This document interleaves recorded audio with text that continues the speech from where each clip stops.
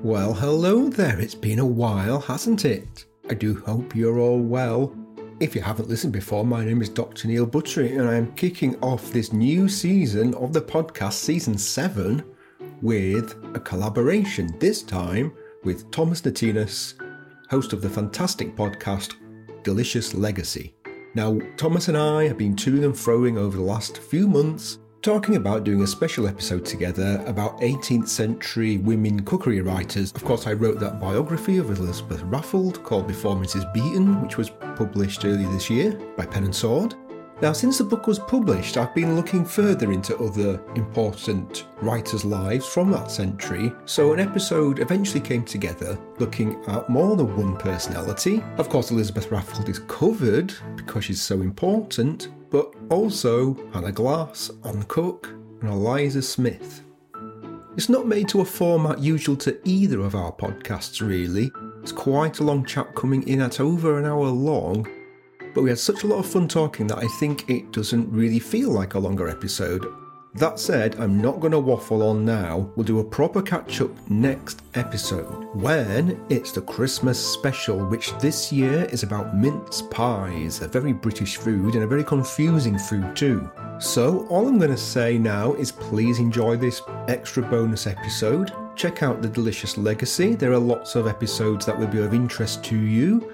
Understanding the food and science of ancient cultures, Greece and Rome, etc., is important to any of us interested in British or European food because they have been such an influence in our pasts. In fact, they're still an influence now. So worth checking out, especially the mini-series Thomas made on the food in medieval courts in Europe.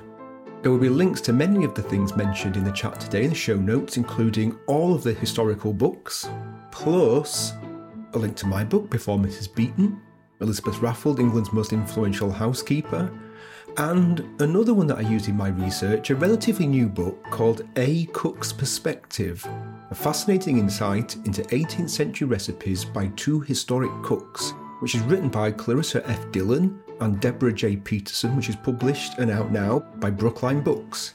There's also a link to Ivan Day's Historicises course that he teaches at the School of Arts and Food, because that crops up. I went on it earlier this year. But anyway, I said I wasn't going to waffle, so I shall see you in about a week's time for the Christmas special 2023. Bye.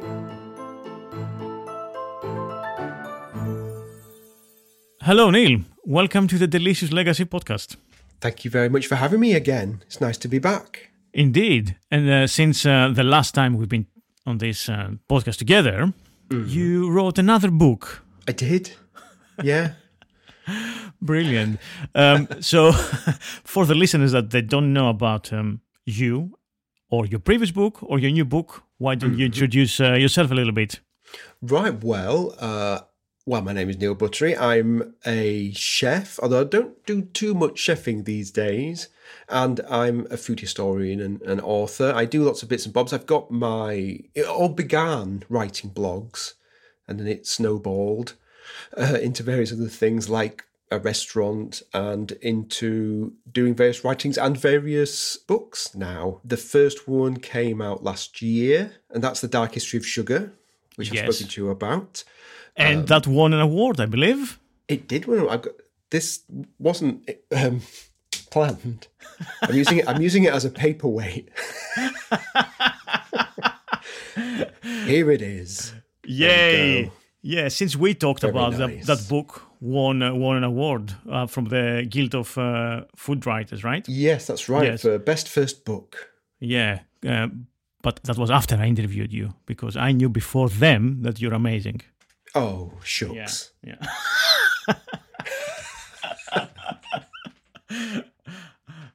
So yeah, that was the first book, but the second book, which came out this year. Yeah, Before Mrs. Beeton, which is about, well, if you're not into your British food history, in fact, even people who are into their British food history, she's a fairly obscure person, Elizabeth Raffald of Manchester. She was knocking around a good 100 years before Mrs. Beeton, and very important from the point of view of food history in England, in the UK, we're heavily influenced by her even now, and most of us haven't heard her name. So I felt like she really had to have her story told because it's an amazing story. You would almost say it's far-fetched. If it was in a TV drama, you'd be like, oh, this is nonsense. This wouldn't happen in real life. And no one's heard of her, which is a shame. This is incredible, isn't it? I mean, I've heard of her, but only passingly. I didn't know anything about her before. Obviously, you started mentioning it and reading about her on your, not even before the book, actually. Yeah, your blog and your notes and the recipes that you've post. So thanks for introducing her to us, basically. Yeah, I mean, I found out about her very early on in my career. I'm doing some big air quotes there when I say career. I mean, I really got into sort of traditional cooking rather than history at first. But the first historical recipe was an Elizabeth Raffald one. It appeared in Jane Grigson's book called English Food, and that's how I was introduced to her. So I made the recipe and it was really nice. It was orange-flavoured custards that you bake in the oven. They were very nice, and there was a brief biography in that book, which I just couldn't believe. So I went off and found out more about her. I got a copy of her book, a facsimile of her book. So it's the first historical cookbook I owned, and the first one that I cooked from. So, she's been with me from almost the beginning anyway. So she's very important to me on a personal level. Yeah, that's great.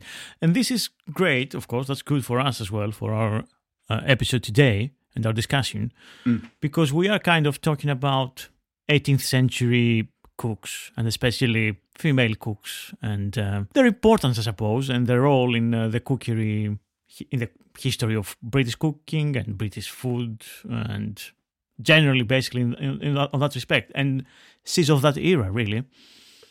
Exactly, yeah. They're the root of what we think of today as traditional British, English food. You'll flick through them. I mean, there's some oddities, and we might talk about those at some point. But in the main, it's things that you've heard of, even if you've not eaten, or you're not even quite sure what they are. It's things like, puddings and pies and roast beef and jugged hare, and things that are maybe more modern than you might think. There's the spun sugar webs, there's macaroni cheese and omelettes and things that are sort of modern, which were knocking around then, or sometimes invented by these women. So without these women, we wouldn't have the cuisine that we have today. Whether that's a good thing or a bad thing, that's up to you. Yes. We'll let the listeners decide. I think we could start by setting the scene, I suppose, a little bit. So we're talking about the 18th century, and the world then is kind of changing very fast, right? Yeah, it's really changing quickly. It's before we've got to the Industrial Revolution, but there's other revolutions that are going on, like the Agricultural Revolution, where animals are being bred more quickly and they're much bigger, so there's more to go round. We're able to plant things, harvest things much more quickly. There's a lot of work done in growing a bigger variety of food. So really, never before has there been such a variety and such an amount of food to work with. And it's things like, it might sound a bit boring, but things like the canal network is put in there, which we kind of think of, it's nice barges it might go on holiday on. But then it was really important bit of infrastructure. Things that were having to be carried about by horse and cart suddenly could be travelling, albeit slowly, but 24 hours a day. And things like coal more than halved in price. So people could spend more money in the kitchen, cooking things for longer and developing more techniques. And then things like candle wax became cheaper, which meant people could afford to light their dining rooms and invite people round. They used to have dinner about 1 in the afternoon before. Yeah. Really annoying in the middle of the day. You got to go stop doing everything for 2 hours to go have dinner. Yeah, that's very... Yeah. So they shifted it later, but it meant you could invite people around more. So it became much more social, and there was a sort of pressure to impress people, a pressure to do good food. But actually, there was never a more economical time before to kind of do big food. I mean, not everyone could afford this big food. I mean, there's a huge variety. The larder is always bulging full if you're in the Georgian era. If you can afford it, if you can't afford it, you're on gruel I'm afraid. Yeah, gruel. Yeah. Great. But yeah, I suppose then we also have the mercantile classes, and we have a lot of trade with the New World and with the other colonies. And there's colonies from, French and Spanish and Dutch all over the globe now. Yeah. From that era. Lots of spats, lots of wars, lots of disagreements.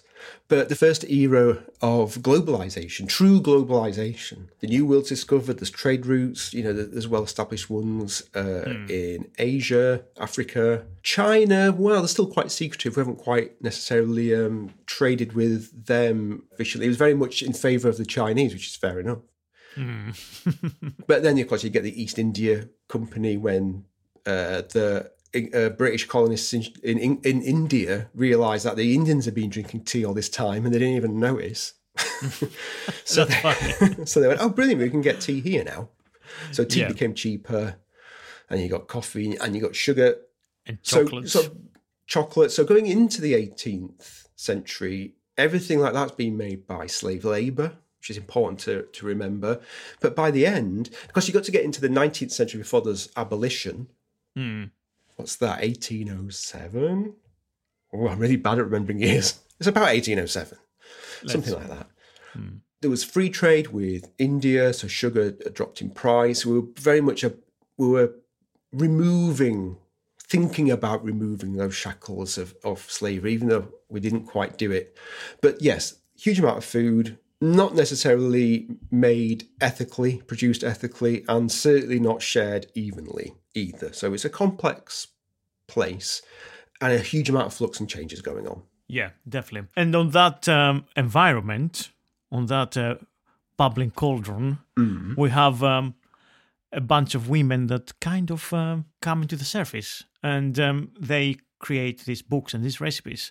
Yep. Should we talk perhaps for the first one that we're going to mention today, like Eliza Smith, for example? Eliza Smith, it's probably a name that people have heard. They might not have looked through her book. People don't really know that much about it, to be honest, so I can't really say very much.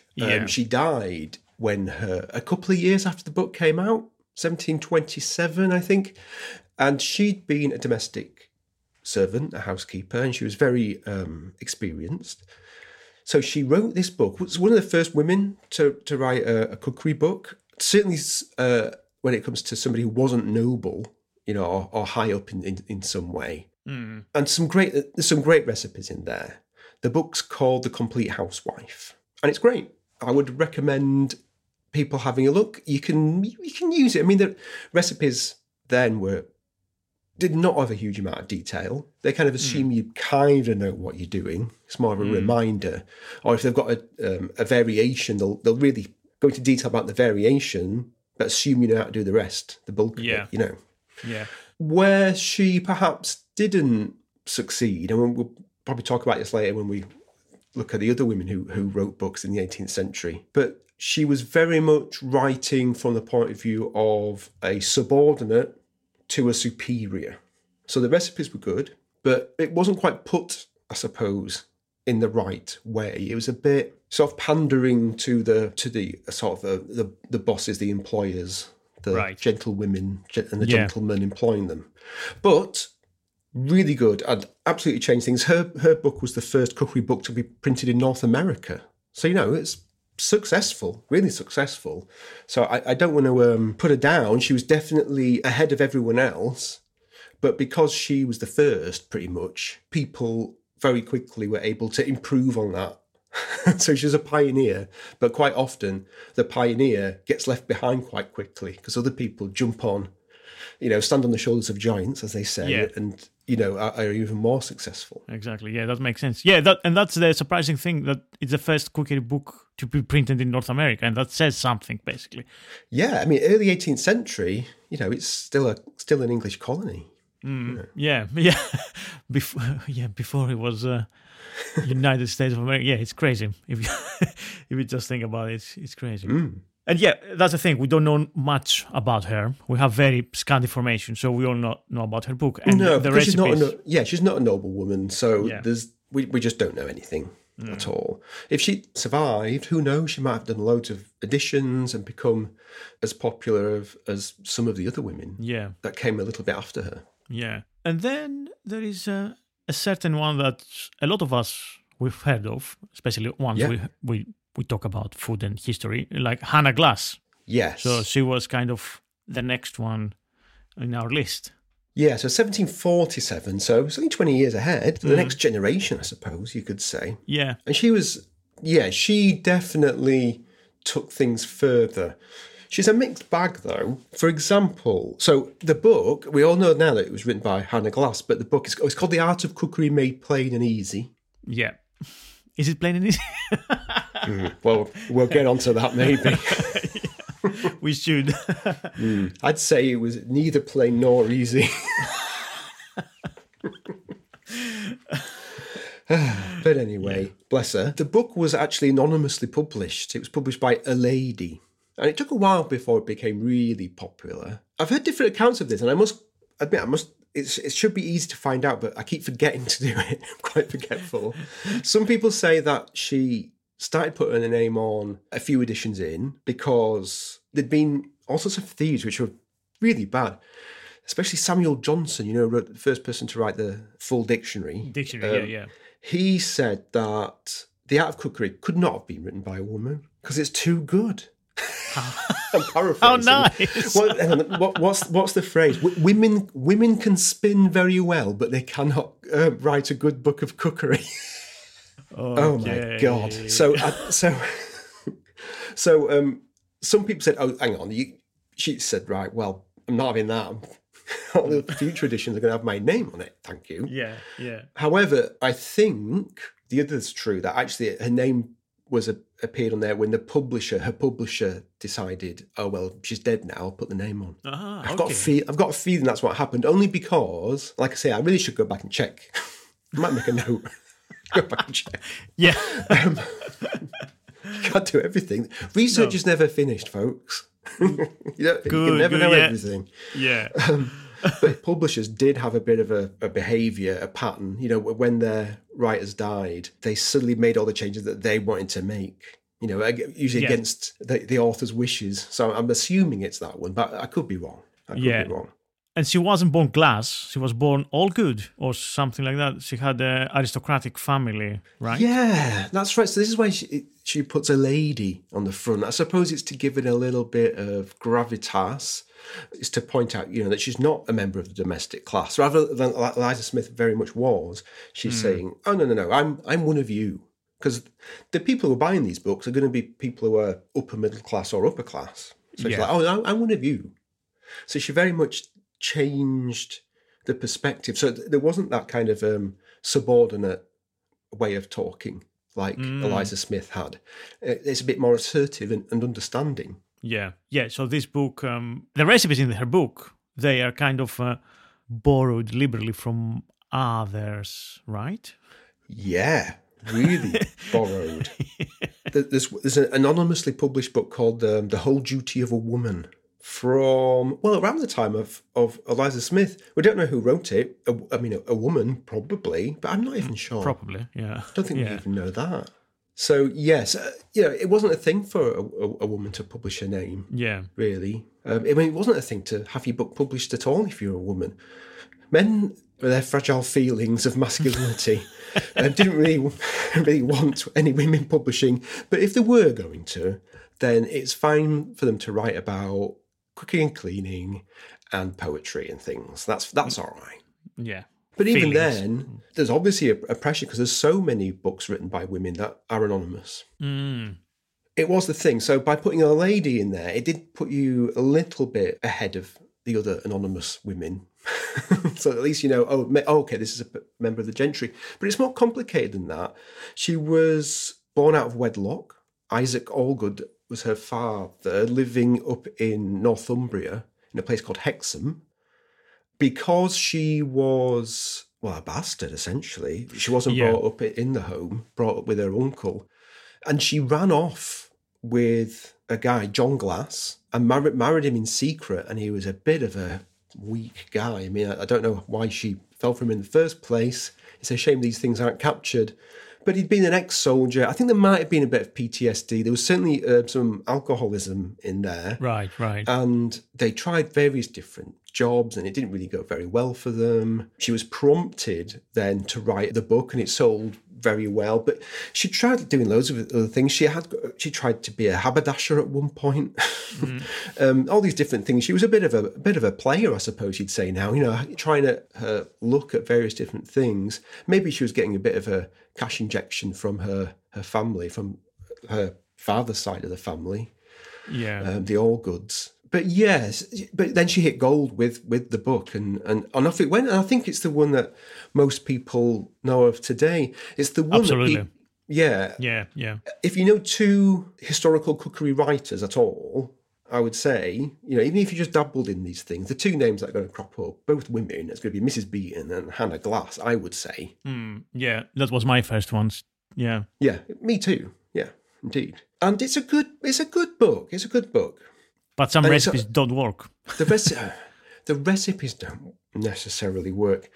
A lot of these, I'm trying to be kind here. With a lot of these books, it's great for us now because it's to see the general processes that were going on, the sorts of ingredients that were going in things, and it's the things that people like to eat. We assume people were eating these things, although we all buy cookery books and don't necessarily cook the recipes in them. So you're never 100% sure. I'm sure the same was going on then as it is now.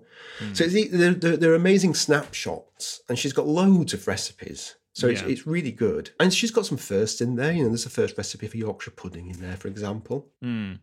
So it's really important. People say that. There's a misquotation about Hannah Glass that she starts her roasted hare recipe or her jugged hare recipe with "first catch your hare." Have you ever heard that? Yeah. It's not true, unfortunately. I've heard about the phrase and okay. So, but the thing is, I suppose she was a relative of the gentry, fairly minor gentry, but still gentry. But at the same time, she'd done all this work doing a bit of domestic service, starting up a shop, all this stuff, basically stuff that a commoner, again in inverted commas, would be doing because that's basically the life that she'd signed up to by marrying John Glass. Yeah. For good or ill, they were obviously wrapped up in each other at the time. Yeah. Didn't turn out too well. He unfortunately died, leaving her with a huge amount of debt. So she really had to work hard. She published a couple more books. They weren't anywhere near as successful as The Art of Cookery. So the other really important thing that I forgot to mention at the beginning was the type of food that people were eating. There's a big war going on around people's dining tables rather, because you've got all the people like good old-fashioned, simple, plain English cooking, which doesn't mean boring. It's just a few ingredients cooked very well, like the roast meat, things that we were famous for. Yeah. But then there was all this sort of French cookery. It goes in and out of fashion French cookery through English history. And there's a lot of people going, no, we need to be doing this French food, but it cost an absolute fortune. You had to get French chefs in, or at least people who are trained in the arts of cooking French food. Yeah, it's just so expensive and over the top and not very good from the point of view of home economics. And it was seen by a few to be a bit naff. Yeah. So you had this war, like people wanted the old-fashioned good stuff and people who wanted this new fancy French stuff. And Hannah Glass was very much on the English side of it. And she's like, I can show you how to cook more economically, and I'm going to do it in a plain and easy style because I'm not going to be writing to you, I'm writing for your domestic servants. And this is, I think, where she gets it wrong because she's very much... She's like, I'm not going to use fancy words because your staff aren't going to understand those because they're idiots. I'm paraphrasing, but this is what she's saying. So although she tries to sing, for English food and English cooking, she doesn't quite get her voice right, I suppose. But again, it's a bit ahead of Eliza Smith because she's very much aware of this kind of war going on in people's dining rooms. Yeah. And I guess you could say it's maybe political. I mean, England and France are never getting on at this point, so it is kind of a political thing too, I suppose. But that's Hannah Glass, a mixed bag. A mixed bag. But yeah, I mean, she demystified a lot of French recipes, modernize a few of them, some translated terms, old-fashioned terms, right? So, yeah. Yeah. And she, again, this is something that goes in and out of fashion. Making demi-glasses. They called it cullis back then. All right. You're boiling down huge joints of meat to get a really rich stock. Then you're boiling that down to get like a syrup. You can almost paint on and use it to thicken sauces. She's like, no, not very economical, No, this is nonsense, she says, really. I'm going to show you some other ways of doing it. So we're getting there, I suppose. Things are incrementally improving from the point of view of cookery books and home economics. Because you tried to do a recipe for the Christmas pie, isn't it? Christmas pie.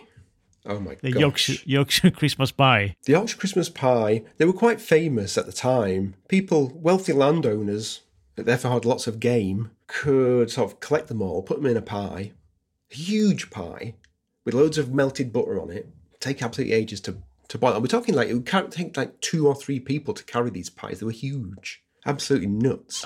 And you can stick it on a horse and carriage, send it down to London to your friends for Christmas, and they can have it, because they're in the city. They can't really get any game very easily.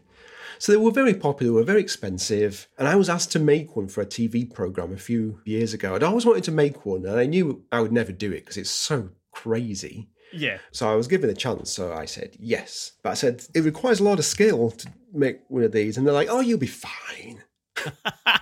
TV producers. Yeah. So they said, well, I want you to do Hannah Glass's recipe, because it's the first recipe, I think, for Yorkshire Christmas pie in there. Yeah. I've got the recipe here, actually. Let me just find it. Where is it? A Yorkshire Christmas pie. So they got to do a lot of boning out of birds. It's like one of those... it's a bird within a bird within a bird within a bird sort of thing. Okay. So what you got to do, you got to bone a turkey, a goose, a fowl, in other words, a chicken, a partridge, and a pigeon, and you season them all with lots of spices, which were expensive themselves. Yeah. You put them all inside each other in this great big pie, which requires half a bushel of flour, which is something like 15 kilos of flour. Oh my God. That's how much flour you've got to use. It's nuts. It took me a week to make it. You put them all in there with about 5 pounds of 5 pounds of butter on it, and then any gaps you fill with grouse and hair, the hair that jumps about like a rabbit, not hair on your head, and then you stick a lid on it, shove it in the oven, and what should have come out a few hours later was a delicious pie. Yeah. But that is not what happened. It just went in the oven, and slowly, very slowly, you could see it bulging out at the top, and then eventually, as he was just there looking through the glass. I was being filmed whilst all of this was going on as well. Oh no. It just flumped on the front door. And then all this butter started gushing out of the sides. We did manage to cook it eventually. It took 12 hours to cook it, and it was completely black on the outside because it'd been in the oven for 12 hours. Yeah. Yeah, it was a complete disaster. So thanks, Hannah, for that one. That wasn't part of the recipe, was it? It didn't say it's going to go completely black on the outside and inedible. Well, no, indeed. Yeah, so that pie wasn't supposed to be black outside. It's supposed to be edible, but it didn't happen. No, it was a bit like, it's one of those things, the pastry wasn't meant to be eaten, but it wasn't meant to be black either. But really, it's like, when you buy duck legs in confit or something, in France. It was the same principle as that. You put all this meat in, cover it in butter, and it sterilises it, the heat of the oven, and then you get this layer of butter on the top, which seals the air. Yeah. You send it open, and then on Boxing Day, day after Christmas Day, St. Stephen's Day, you crack open the top of your pie, and then you dig it in, and you slice up the meat and have it, as cold cuts, which people really liked back then. So it made sense, really, but it just became a competitive thing, like who can make the bigger pie with the biggest death count. Christ. How big was your pie, by the way? You said about 12 kilos of flour. Did you use actually 12 kilos of flour? Yeah. It took me about 5 days to make all the pastry. It took ages. Well, it took two of us to carry it into the oven, and we could only just do it. And what I thought was a fairly sturdy tray that it was on, was flexing. There's a famous drawing of Queen Victoria's Yorkshire Christmas pie. It's been brought into the main dining hall, and it's carried on the shoulders of 4 footmen. They absolutely weighed a ton. It's like they're pallbearers with a coffin. Yeah, it's the coffin. It's the coffin of all the animals we killed. Yeah, indeed. Yeah, we depopulated the whole of the moors That's it, yeah. for your dinner, Queen. Yeah, great. Good times. And then we have, at the same era, we have another female cook and writer, Anne Cook. Yes. Aptly named. Anne Cook, yeah, no, it's a good name, isn't it? Yeah, she's a contemporary of Hannah Glass. And I must admit, I have known about her for a while, and she crops up in the Elizabeth Raffle book, but only more recently have I discovered more about her. And I didn't know that she was not only a contemporary of Hannah Glass, but they were kind of warring people. I think it was quite one-sided, actually. I don't think Hannah Glass really knew or cared what was going on. It was all must have been even more frustrating. Yeah. But she writes a rather obscure book called Professed Cookery. And it's a hard book to get hold of. And somebody, or two people actually, have just sort of published a transcript of her. Let me tell you their names. It's Clarissa Dillon and Deborah Peterson, who are historical cooks. They're American, USA, and they're very well experienced. And what they've done essentially is they've gone through the book, cooked the recipes, and said whether they worked or not, essentially. And if, where there's a vague instruction, they've given a bit more detail. But what they've also done is annotated Anne Cook's vitriolic comments against Hannah Glass, because she absolutely hated her.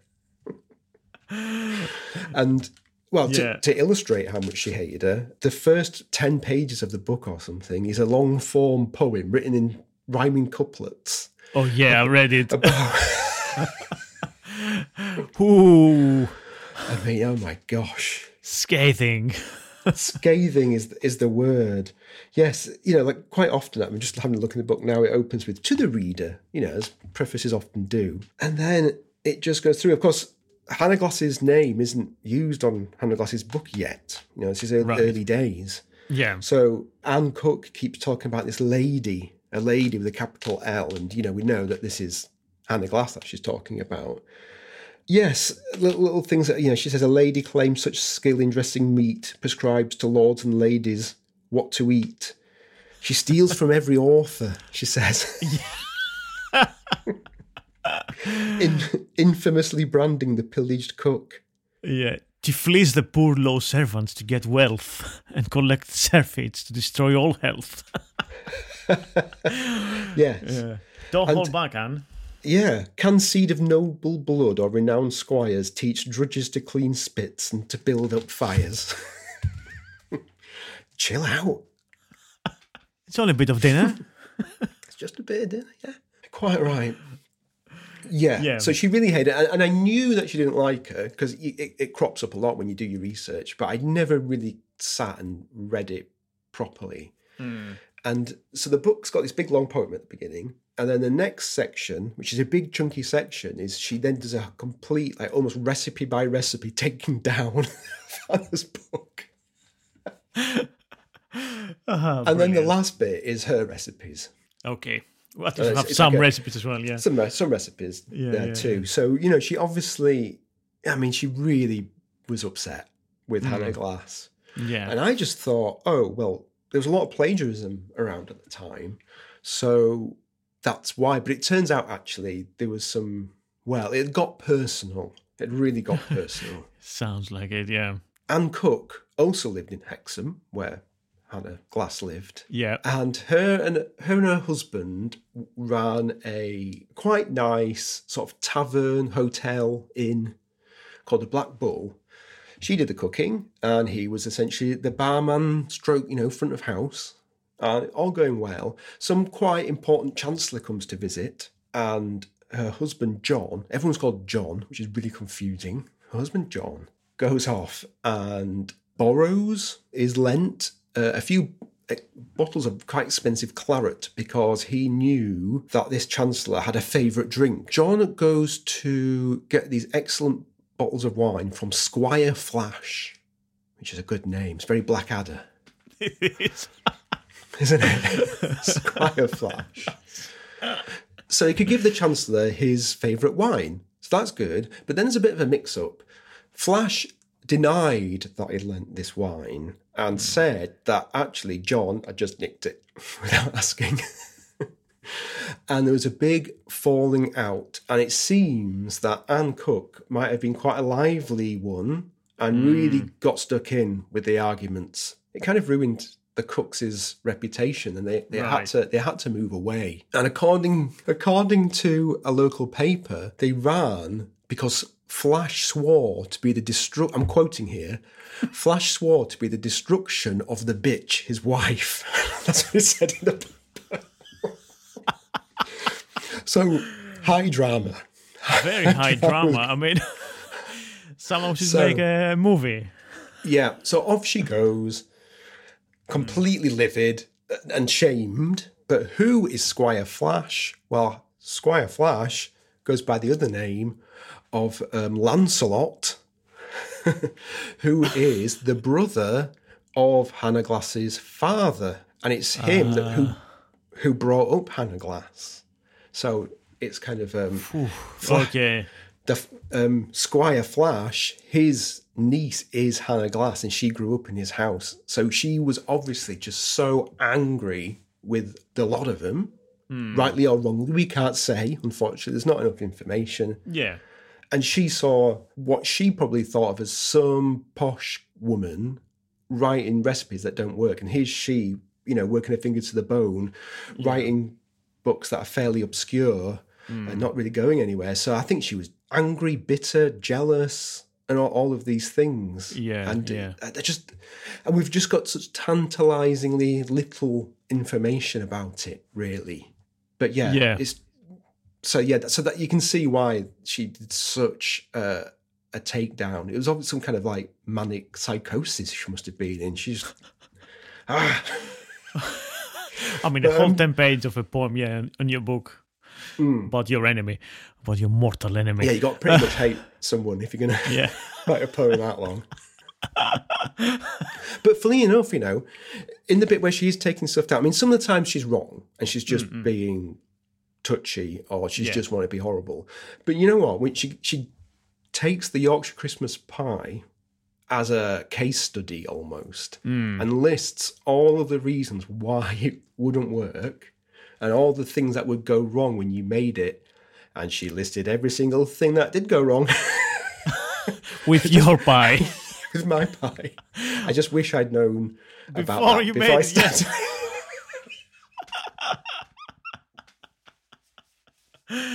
Oh dear. Live and learn. Yeah. You live and learn. Yeah. Fantastic. I mean, it was an interesting time.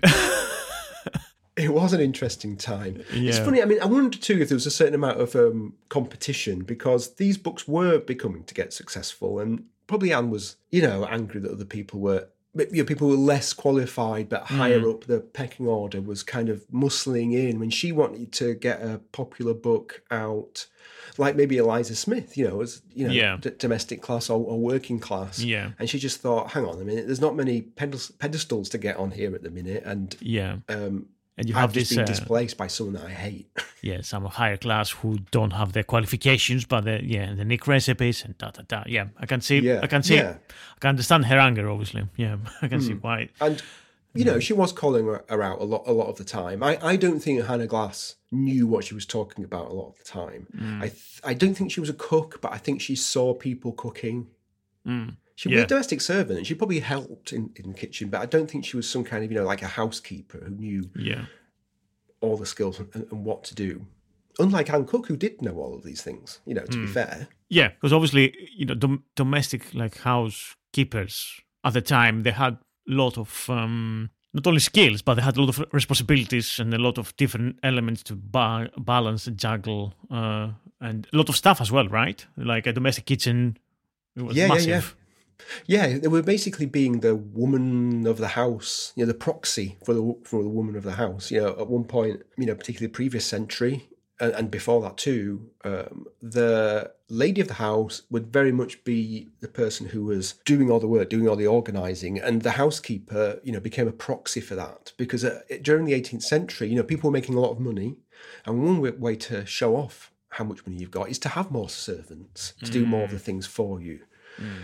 So what you got is that the housekeeper, although it wasn't a role invented in the 18th century, but it very much became doing everything that a lady house would have done. So she can go off and buy nice drapes and nice porcelain and invite her friends round for tea, which is very important because, that was all part of the sort of theatre of these things with the upper classes. If you could, it's showing that you could afford to buy all this stuff, invite people around for tea and cakes, which were all really expensive, and you could afford to have the women of your house not work. Got other people to do that now. Yeah. So it was all part of the sort of showing off and being a bit of a peacock, really, I suppose. And that was another way how you could show off, how wealthy you were. So yeah, it was really important. So it wasn't just that it was managing all the female servants in the house, running the kitchens, ordering the food. Yeah, overseeing absolutely everything that would be considered, I don't know, a feminine task. Things were very gendered in those days, Yeah, absolutely. And only slightly afterwards, a few years or maybe a decade or two, we have this woman, Elizabeth Raffles, that you write so much about, and you have a whole book about her. Whole book about her. She's rare. She was a domestic servant. So the book is the experienced English housekeeper. She'd worked as a housekeeper, well, in at least one place. The first time we really know what she's doing is when she's working as a housekeeper at Arley Hall, which is a massive stately home in Cheshire. It was a big one. It still is a big one now. I've been there several times. They're very proud of having Elizabeth there, as one of their housekeepers. And there was a large amount of staff. You had to have a certain amount of gravity and decorum about you. But she was only 25 when she took that job, which was maybe an indication, that she was, a different breed. When it came to, I think she was just extremely hardworking, very intelligent. And I think she was quite single-minded. She really wanted to achieve stuff. Yeah. But she never got ideas above a station either. She was very much a proud member of the domestic class.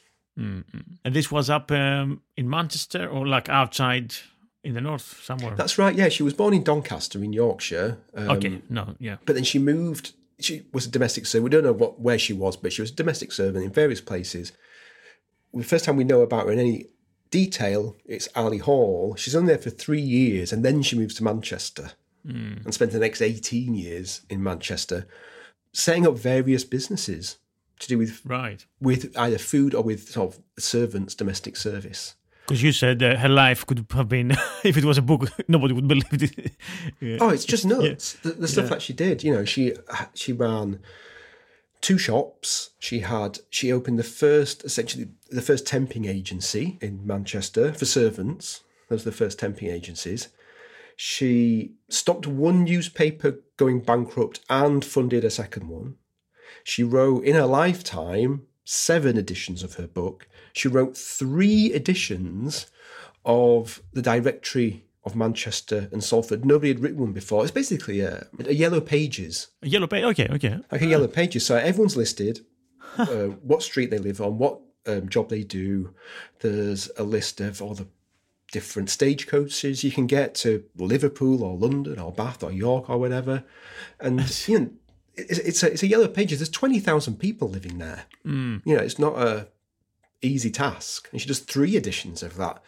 She apparently had 16 daughters, so all the time she's doing all this kind of stuff, she's constantly either nursing or pregnant and recovering from pregnancy. She opens an extremely posh sort of hotel and tavern, which was visited by the gentry and royalty. She was very much at the top of the pile when it came to the social scene in Manchester.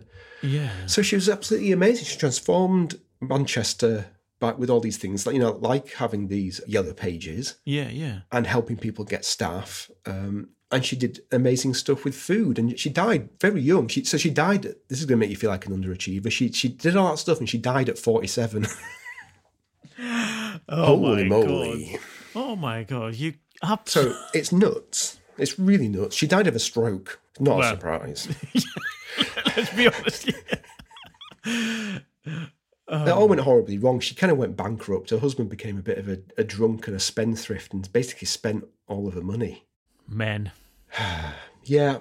I mean, it's a complicated one, but yes, it was the fault lies at his feet, essentially.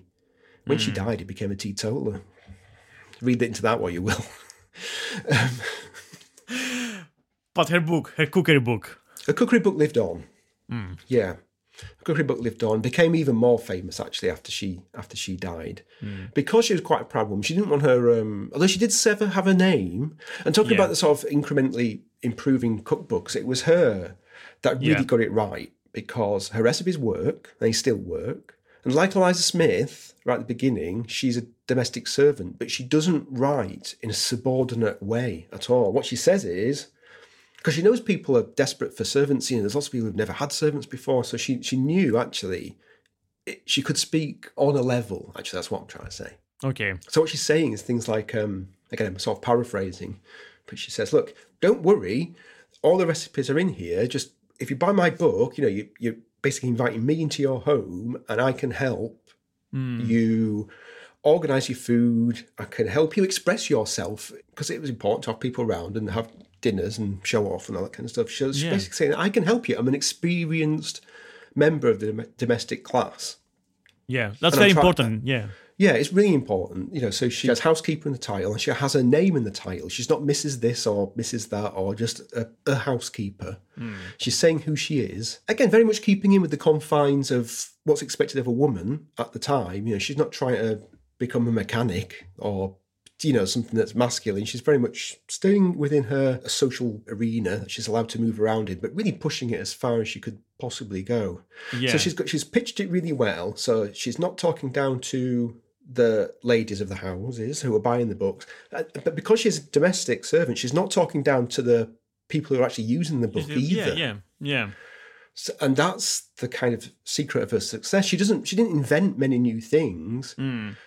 All these things, all these achievements that she did, other places or other people had done them. She just found a way of just pitching them just right. Yeah, the recipes work. I'm writing in a clear manner for the people who are going to cook it and for the people who bought the book as well. And she also, importantly, she self-funded her book. So she went and made the money like in a kind of a Kickstarter sort of fashion. Yeah, that's right. Yeah. I mean, it's the way to fund these things these days, isn't it? But people were doing it back in the day. Actually, I think Hannah Glass funded her book. Right. In the same way. So it wasn't unheard of again. It was the done thing to have your subscribers, their names at the front of the book, again, which happens now, doesn't it? Yeah. With these things. Everything changed, but nothing changes. Yeah, exactly. So you look at a first edition of Hannah Glass's book, and there they are, the subscribers. So that's nice. Elizabeth, and this might be her just being a bit cocky, because she could be a bit cocky sometimes, I think. In some ways, she could be a bit tacky. Go on, what's that about? Well, she says that she got so many subscribers, she didn't have room to put them at the front, to put them in the book at all. So she's very much showing off there. But she had 800 books published. Yeah. That first run, and all of them were bought by subscribers. So, 800 names at the beginning of a book, and it's only a small book. It would take up quite a lot of pages. So she's got a point. So I guess you'd have to say, obviously you have to apologise to the subscribers for their name not being in it. Oh, I would have loved to have put your name in it, but there's so many of you. If we only had that problem, Neil. I know. Yeah. But she's an amazing woman, I think. And when I was saying she could be a bit tacky, there's a story about her. She'd walk through Manchester town centre. It wasn't a city yet. She'd walk through Manchester town centre, and she'd have a nanny with each child behind her, in a train, all wearing brilliant white uniforms. And the babies would all be dressed in a crazy big white lace clothes. It's like, come on now. Okay. But apparently domestic servants, especially domestic servants of the higher kind, so your butlers and your stewards and your housekeepers, they had there was a kind of a stereotype, and what the stereotype was to be a bit sort of affected and a bit snobbish. So maybe she was just following the example. I mean, stereotypes exist for a reason, right? Unfortunately. Unfortunately, yes. Yeah. I mean, can you tell us a couple of recipes or examples of stuff that are in her book. Like I think you mentioned initially about omelets and ice creams. Yeah, omelettes. It's one of those Like things, modern, isn't it? I mean, basically modern. yeah, you don't think about an omelette. It's something you make for dinner when you can't be bothered cooking or something, Yeah, you know. yeah. But, you know, it's quite the thing. And actually, one thing that was really successful, because an omelette is a French food. And one of the secrets to her success was, okay, she was taking the Hannah Glass stance of, you know, we need to get back to the English cooking and the way of doing things that people like. But come on, let's not throw the baby out with the bathwater, because some of this French stuff's nice. Yeah. And they've got some really good techniques which we can adopt. So she sort of smushed the two together a little bit. And suddenly the arguments around the dining room table maybe got a bit lessened, because actually everyone was getting a bit of everything that they liked. Yeah. She very much sort of tempered all this French cooking to make it a bit more English, I suppose. So that's one of her successes. So there's things like omelettes in there. There's creme brulee, although she calls it burnt cream. Fair enough. She's got macaroni cheese. It's the first recipe for macaroni cheese. Really? The first ever? Yeah. Yeah. Yeah. It's not American, turns out. Yeah. I'm sure I've heard some macaroni cheese recipes from medieval Italy or something, but yeah, that's... Don't steal my facts. In the English language, at least. It does go back. It goes back ages. But it's the first time it's made with what we would think of as macaroni. Macaroni is a general word for pasta. Yeah. You know, it's a modern mac and cheese. Yeah, that's what I'm saying. But yes, there's definitely things that are like macaroni cheese and things like lasagna that appear in form of curry. That's for sure. Yeah, indeed. She's got other very early recipes. So yeah, there's early ice cream. It's a nice apricot ice cream recipe in there.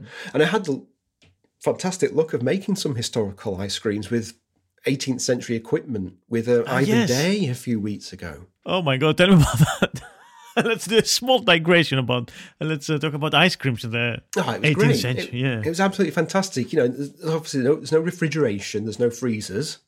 So you're making ice cream with ice that you've probably stored in a underground bunker, your ice house. And this ice, you couldn't rely on Britain, even in the winter, for nice, good, clean, clear ice. I mean, I'm sure if there was a cold spell, you might get lucky, but this ice was coming in from Norway, from New England. Mental. Absolutely mental. I mean, skipping a little bit into the next century, New England, North America, was exporting ice to Calcutta, to the British Raj. That's insane. It's completely insane. And really expensive, of course. Yeah. You have to build an ice house. You've got to import all this expensive ice. You've got to have expensive equipment. You've got to put exotic fruits in there, like pineapples, which are grown in England. They're not exported by boat. They'd all go off. So they're grown by head gardeners in glass heat houses. It's heat houses. Doing it by hand, and it's with a little paddle. It's not even a churn. You're paddling this sorbet or whatever, putting it into molds, or making ice creams. There's these nice little ice cream pails that you put on the table, which keep things cool. All for essentially a couple of mouthfuls of sorbet at the end of a meal. Nuts.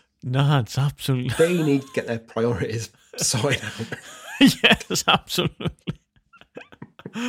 But it was fun for you to do that, to experience it. It was amazing. And Ivan Day is a genius. I mean, he's great. And I'm not going to stand here gushing about Ivan Day or anything, but he's so, and people overuse this word a bit, but he is so generous with what he's learned. He wants to tell people about it. He doesn't want to get all this information, keep it close, because it's his stuff. He really does like to share in these things, work with people and get this information and these skills, out there, forgotten skills, but back into our daily lives. He's spent 50 years working out, sorting the wheat from the chaff, finding the really good recipes and things that we need to take maybe back to our hearts again that we've forgotten. So it's a very good chap. Brilliant. And then, talking about recipes, Elizabeth Raffald also had some weird recipes as well. Something. Yeah. What was that with the sparrow dumpling? Oh, there's a sparrow dumpling. Yeah. Oh my God. Maybe briefly describe it, because it's quite So you take the sparrow. So you take your sparrows for your dumpling. You gut them, pluck them. There's not much going on a sparrow. But anyway, stuff it with a bit of butter, fine. But you make them into a dumpling. So you get a big bit of cloth that you put some flour on, a damp cloth with flour on. The typical way of making a pudding at the time. And you make, it sounds like a pancake batter recipe or a Yorkshire pudding batter recipe. Yeah, something like that, yeah. So you basically pour this batter into a cloth, chuck your sparrows in, tie it up and boil it. So it's a big round boiled pancake, which doesn't sound good. Of sparrows. Full of sparrows. I suppose if you have nothing else left, eat your sparrows. Well, these are posh people. They're eating it because they like it. So, I mean, I do say, I mean, it is fun to kind of laugh, but I do say, to them, this was normal food. And the problem lies with us in thinking that's gross or weird. Right. Just to be serious for a second. But that said, it's just beyond anything that we're used to at all. No, true. And the rabbit's surprised. I mean, rabbit's surprised. Yeah. Yes, the D is important because they're very surprised, these rabbits, I think. What is this about? I mean, can you tell us something? Yeah, so they're simmered, they're poached with a stuffing in them, so that's fine. It's all fine. Good. But then I guess it's more of the presentation with the rabbits surprised. You arrange them on your dish, and they've got their heads on, so you pull their jawbones out and stick them in their eyes and put myrtle berries on the end, which are like big purple berries. So and again, I mean, I don't know, there's no explanation here, but I guess they're going to look surprised with their eyes on stalks, essentially. Wow. Almost cartoonish. Yeah, like you see in cartoons, don't you? Yeah, that's very cartoonish image. Yeah.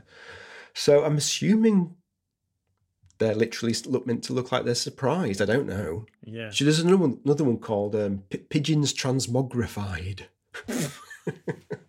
which is fun. When you take little baby pigeons they called them peepers. Take little peepers. I guess it's because they used to make little peep peep noises. Yeah. You cook them whole, head still on, inside cucumbers. They must have been growing really big cucumbers. You hollow out the middle. Okay. Stuff them in the middle, ram them in there with a wooden spoon or something, with their little heads poking out the other side, and then you serve. That's how you serve them up. I mean, I don't know what they're transmogrified into. That's what you got. Wow. Okay, out there these recipes. Okay, Elizabeth was out there. Yeah, definitely. There's definitely stuff that seems kind of medieval in there, that's for sure. But the vast majority is good stuff. Nice cakes, nice puddings, stuff like that. One of the best things I've ever made was her mutton to taste like venison. I had to adapt it a little bit because there's stuff there that you wouldn't be able to do now, like soaking things in blood for a few days.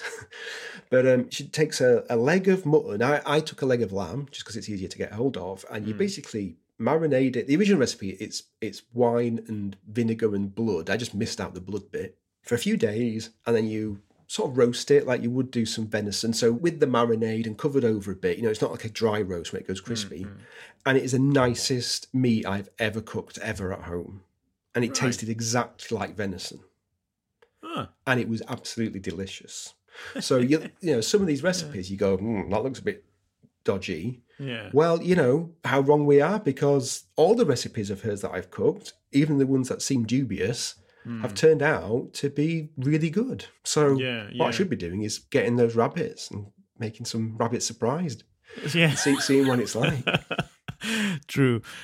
Because obviously to make these recipes now in our kitchen, I suppose we need a bit of help, right? A bit of translation in a way. Yeah, so anything roasted, of course, in these books is roasted in front of a fire on a spit, completely different. So I don't really bother doing the roast recipes. I don't really see there being any point. It's not the same thing. I know we talk about roast chicken or roast turkey, but we're baking it really. So it's not the same thing. Although you do see recipes for baked meats. What we would think of now as roast meat, because cast iron ovens were coming in at that point. So there are recipes for baked meats. So you just got to miss the ones that you can't do. There's just no point. You're not going to be able to get close to doing a roast meat at home. I mean, I'm all electric at mine. I don't even have a gas hobs. So, I certainly can't do that. But everything else, and you know what?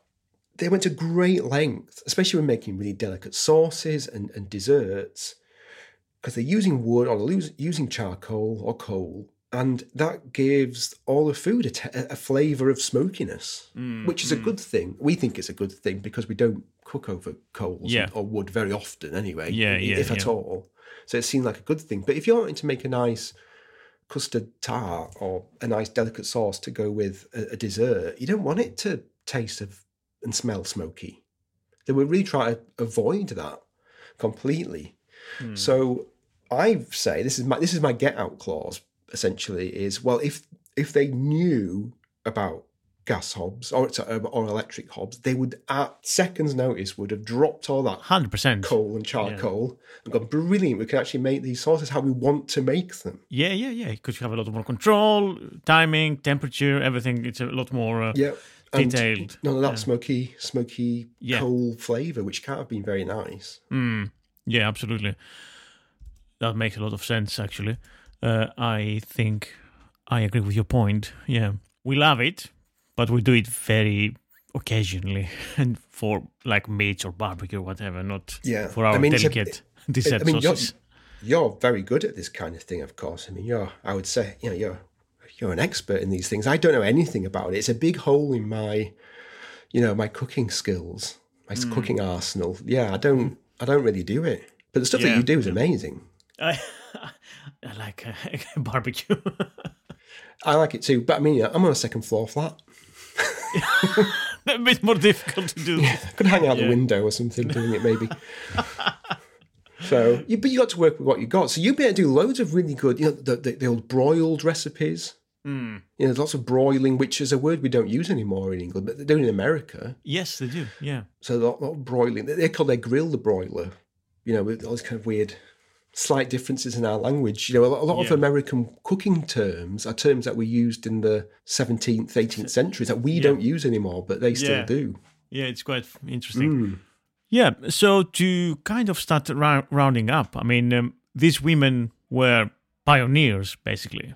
Yeah, they really changed things. They'd moved away from a very male-focused way of writing about cookbooks. Because I guess what I didn't mention at the beginning, if you go a little bit further back, when most of the books are written by men, it's all very much trying to replicate the stuff that had been going on in royal courts. Yeah. And all the French way of doing things. So that's why it got opulent in the first place. But now there's a focus on home economics, eating within your means, and splashing out when you needed to splash out. So there's a full gamut of recipes in these books. Elizabeth's book, it has things like tripe in it, really inexpensive things. Tongue is a very popular cut of meat, eaten.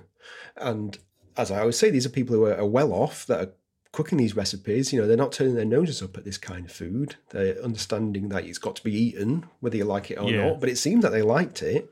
Yeah.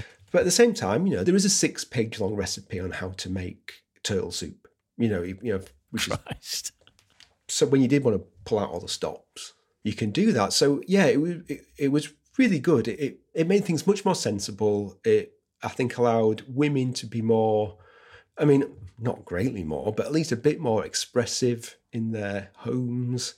And to help them to take charge more. And that kind of thing. So I think that's why they were particularly successful. And going into the future, you could tell it was successful because all the men who wrote books now were very much writing in the style of Elizabeth Raffald, and similar, and Hannah Glass and people like that. They weren't sort of just going back to what the other men had been writing 100 years prior. They were very much like, oh no, my book is full of economical recipes that can be made by anyone at home, which is nothing like they'd been doing 100 years ago. It's all about showing off and cooking absolutely crazy things. So it absolutely transformed how we write recipe books and how we eat. Yeah, exactly. And obviously for women themselves, I mean, it provided a path of, you can have a bit of a career, a bit of a name, a bit of, a creative outlet like book writing, poetry, cooking. It's something that you can express yourself, and that wasn't possible before. Indeed, yeah. But like I was saying, it's much more gendered. But I think, and I might be, maybe I'm going too far here, but I like to think anyway that women's books written by women were now appearing in the homes, on shelves in libraries, and it became not too alien or weird thing for women's names to be on those spines of those books that are lined up on shelves.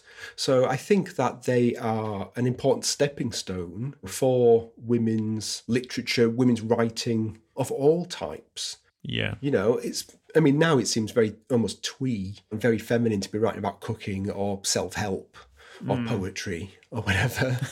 But these women were really important because a lot of the time, they were risking things like putting their names on it, or they were risking their reputation sometimes. Yeah, absolutely. They were really, pioneering, really. And I think, don't think we mentioned about Elizabeth Raffald. So her recipe book was mostly recipes. She avoided medicine-like type of things that was in Smith's and Glass's book, right? So they had more of medicinal as well. Yeah, there's all sorts of medicinal stuff. And even animal husbandry was in there sometimes, because some houses you might be expected to keep a cow, or you might, what was very common is you'd catch wild animals and then fatten them up. So not exactly tame at all, but you'd have to look after them. So there'd be lots of stuff apart from just cooking. Although, Elizabeth Raffald kind of ditched all that and just focused on the cooking and nothing else. Yeah, which seems more modern, right? Like more modern cookbooks have about, you have your recipe, your ingredients, list, details and stuff. Yeah. Indeed. Can we extrapolate, or do we know of similar examples happening in other countries at the same time, like women cookbook authors, like in France or Germany, or I don't know, obviously USA as well, or the colonies? Do we think that was more a phenomenon that's concentrated in the UK, in Britain, or it was something more of the time in other places too? I think it was.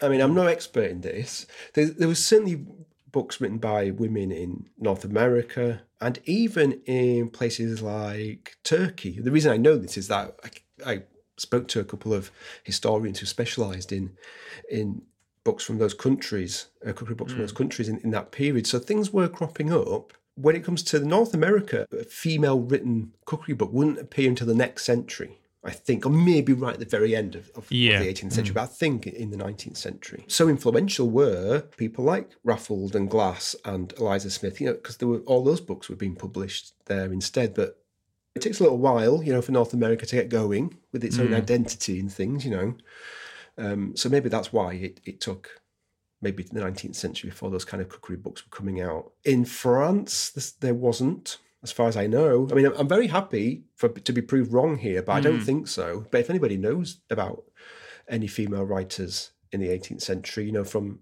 the other European countries, I'd be very happy to hear about it. But I don't think so. I would say England, especially Northern England, was at the forefront. You're a bit more free to do these things in Northern England. Right. For some reason. It seemed to be, I don't know, maybe you're just further away from the capital, I don't know. But all these writers, not from London. No, that's great. And also, obviously, it proves that you can actually be successful as a woman writer. Indeed. And I mean, I think, of course, that there should be a statue of Elizabeth Raffald in the centre of Manchester or something, because she was so good. She almost did have a statue. She was pipped to the post by Emmeline Pankhurst, which is kind of fair enough. Because, you could argue that, Manchester wouldn't be Manchester without Elizabeth Raffald and all the amazing things she did for that city, because it wasn't just about food. She did amazing things for the city of Manchester, but she stayed within her class and she stayed within her gender, which Emily Pankhurst definitely didn't. She was more feminist. First wave feminism. Yeah. Elizabeth, I would argue, wasn't. I mean, she might have been, but her actions didn't indicate that she was. That's what I mean. So maybe she was. We'll never know that. She definitely was. Yeah, she very much stayed within the realms of what was expected of her gender. Because things like when she opened the big posh sort of tavern. Because that wasn't just a shop anymore. Whenever she published anything in the paper, an advert, she didn't use her name. She used her husband's name, whereas before she used her name. Because now it's a high class tavern, you wouldn't have a woman's name there. Right. And when she wrote her directories, those sort of yellow pages, she's not in her own directory. He's a husband. Because a woman wouldn't be in it. Yeah. And she wrote it. She was quite amazing, quite extraordinary woman. Yeah, I mean, she kept to the root. I mean, the flip side of that. So you could say, that wasn't very feminist, unlike Pankhurst, but at the same time, she stuck to the rules, and yet she did all these amazing things. Yeah. She stayed restricted, if you like, at least from looking at it from a modern perspective. Women have got restricted lives. So bearing in mind all those restrictions, she had all these amazing effects to locally, to Manchester, but essentially to British cuisine, American cuisine as well. Her book was being published over there, like I say. So bearing in mind all those different ways she's being held back, like, my God, did she achieve so much? Yeah, so her legacy is a lot more than that. And why do we know Miss Beaton more? And why we don't know Raffled so much nowadays? Why is she so... Well, I mean, I put it down to Mrs. Beaton, but it's... Well, maybe that... I think Mrs. Beaton was bad for many female writers, not just Elizabeth Raffled. Yeah. Because when she wrote her book, which she didn't write, when she wrote a book that she edited... And she didn't even do that because her husband did it. It was just... she was just a name to put on the front, really, because people were used to having female names. How funny. James, is it James or John? It's always James or John. Beaton, her husband, was a publisher. She was writing for the fashion section. Isabella Beaton seems like a good name. So they basically just created this persona for her. And it was quite a cynical thing, really, because everything is covered in Mrs. Beaton's book of household management. If you see those first editions, I mean, the book's like a cube. It's so thick, Everything's in there. It's, it's the cooking, it's the cleaning, it's the organising of the finances, legal situations. I mean, everything's in there. You didn't have to buy another book.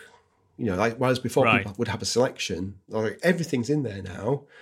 And not only that, everything works brilliantly because they've nicked all the recipes from people from previous books. And of course, most of those people were women. So, it really is ironic, sadly ironic, that this book written in a woman's name is actually stealing recipes from other women and essentially putting them, at least posthumously, putting them out of business, if you like. Yeah. And if I'm not wrong, Raffald's book, she had recipes, but she credited people who took the recipes? Or am I mistaken here? Some people credited their books. So, some of the men who wrote books and stole recipes. Okay. There were a couple who did actually say, this is a Raffled, this is a Glass, this is whatever. So some people were doing it, but it was the extreme minority. People weren't crediting their sources at all. You can't copyright a recipe still. You can't copyright a recipe. No, true.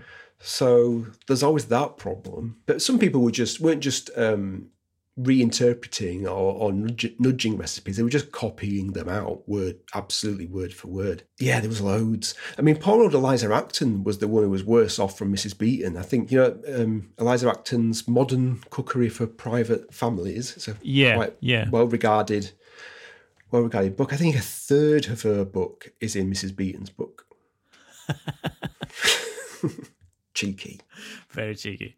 So yeah, I mean that's bad. That's bad. But at least we have Elizabeth Raffald to pave the way for a more modern cookery book. Yeah, absolutely. Fantastic. Neil, this has been an amazing chat. Thank you so much for spending the last hour and a half talking That's how long we've been talking. About these extraordinary pioneering women and their skills in the kitchen, feeding all these people, like tens of people every day. Yeah, absolutely.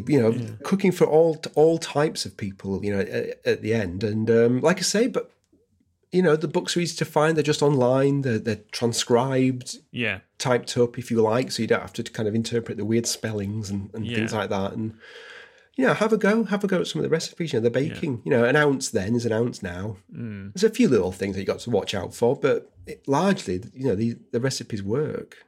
Great. And your book about Elizabeth Raffald is called? It's called Before Mrs. Beeton, Elizabeth Raffald, England's Most Influential Housekeeper. Brilliant. And it's out in Pen and Sword. Pen and Sword History, yes indeed. Fantastic. So listeners, go and get the book because it's obviously fascinating. Excellent stocking filler. Yes. We have to say today. We have to say that. Yeah, we're near Christmas. And also it's Black Friday today. I forgot that. Oh yeah, it is, isn't it? Yeah, excellent. And you also have obviously a podcast about the food of the British food history as well. British Food History podcast, yeah. That's between seasons at the moment. I've got a couple of book projects on the go at the minute, so I'm really having to knuckle down on those over the next few weeks, next few months, but I'm hopefully going to bring that back. Yeah, and I'm looking forward, you have more books happening, so I'm looking forward to that as well. Yeah, I mean, it's amazing, really. I'm writing 2 books at the moment, actually, so it's a little bit eye-crossing. But I'm sure I'll get there somehow. Great. Fantastic. Thank you so much. All right, thank you.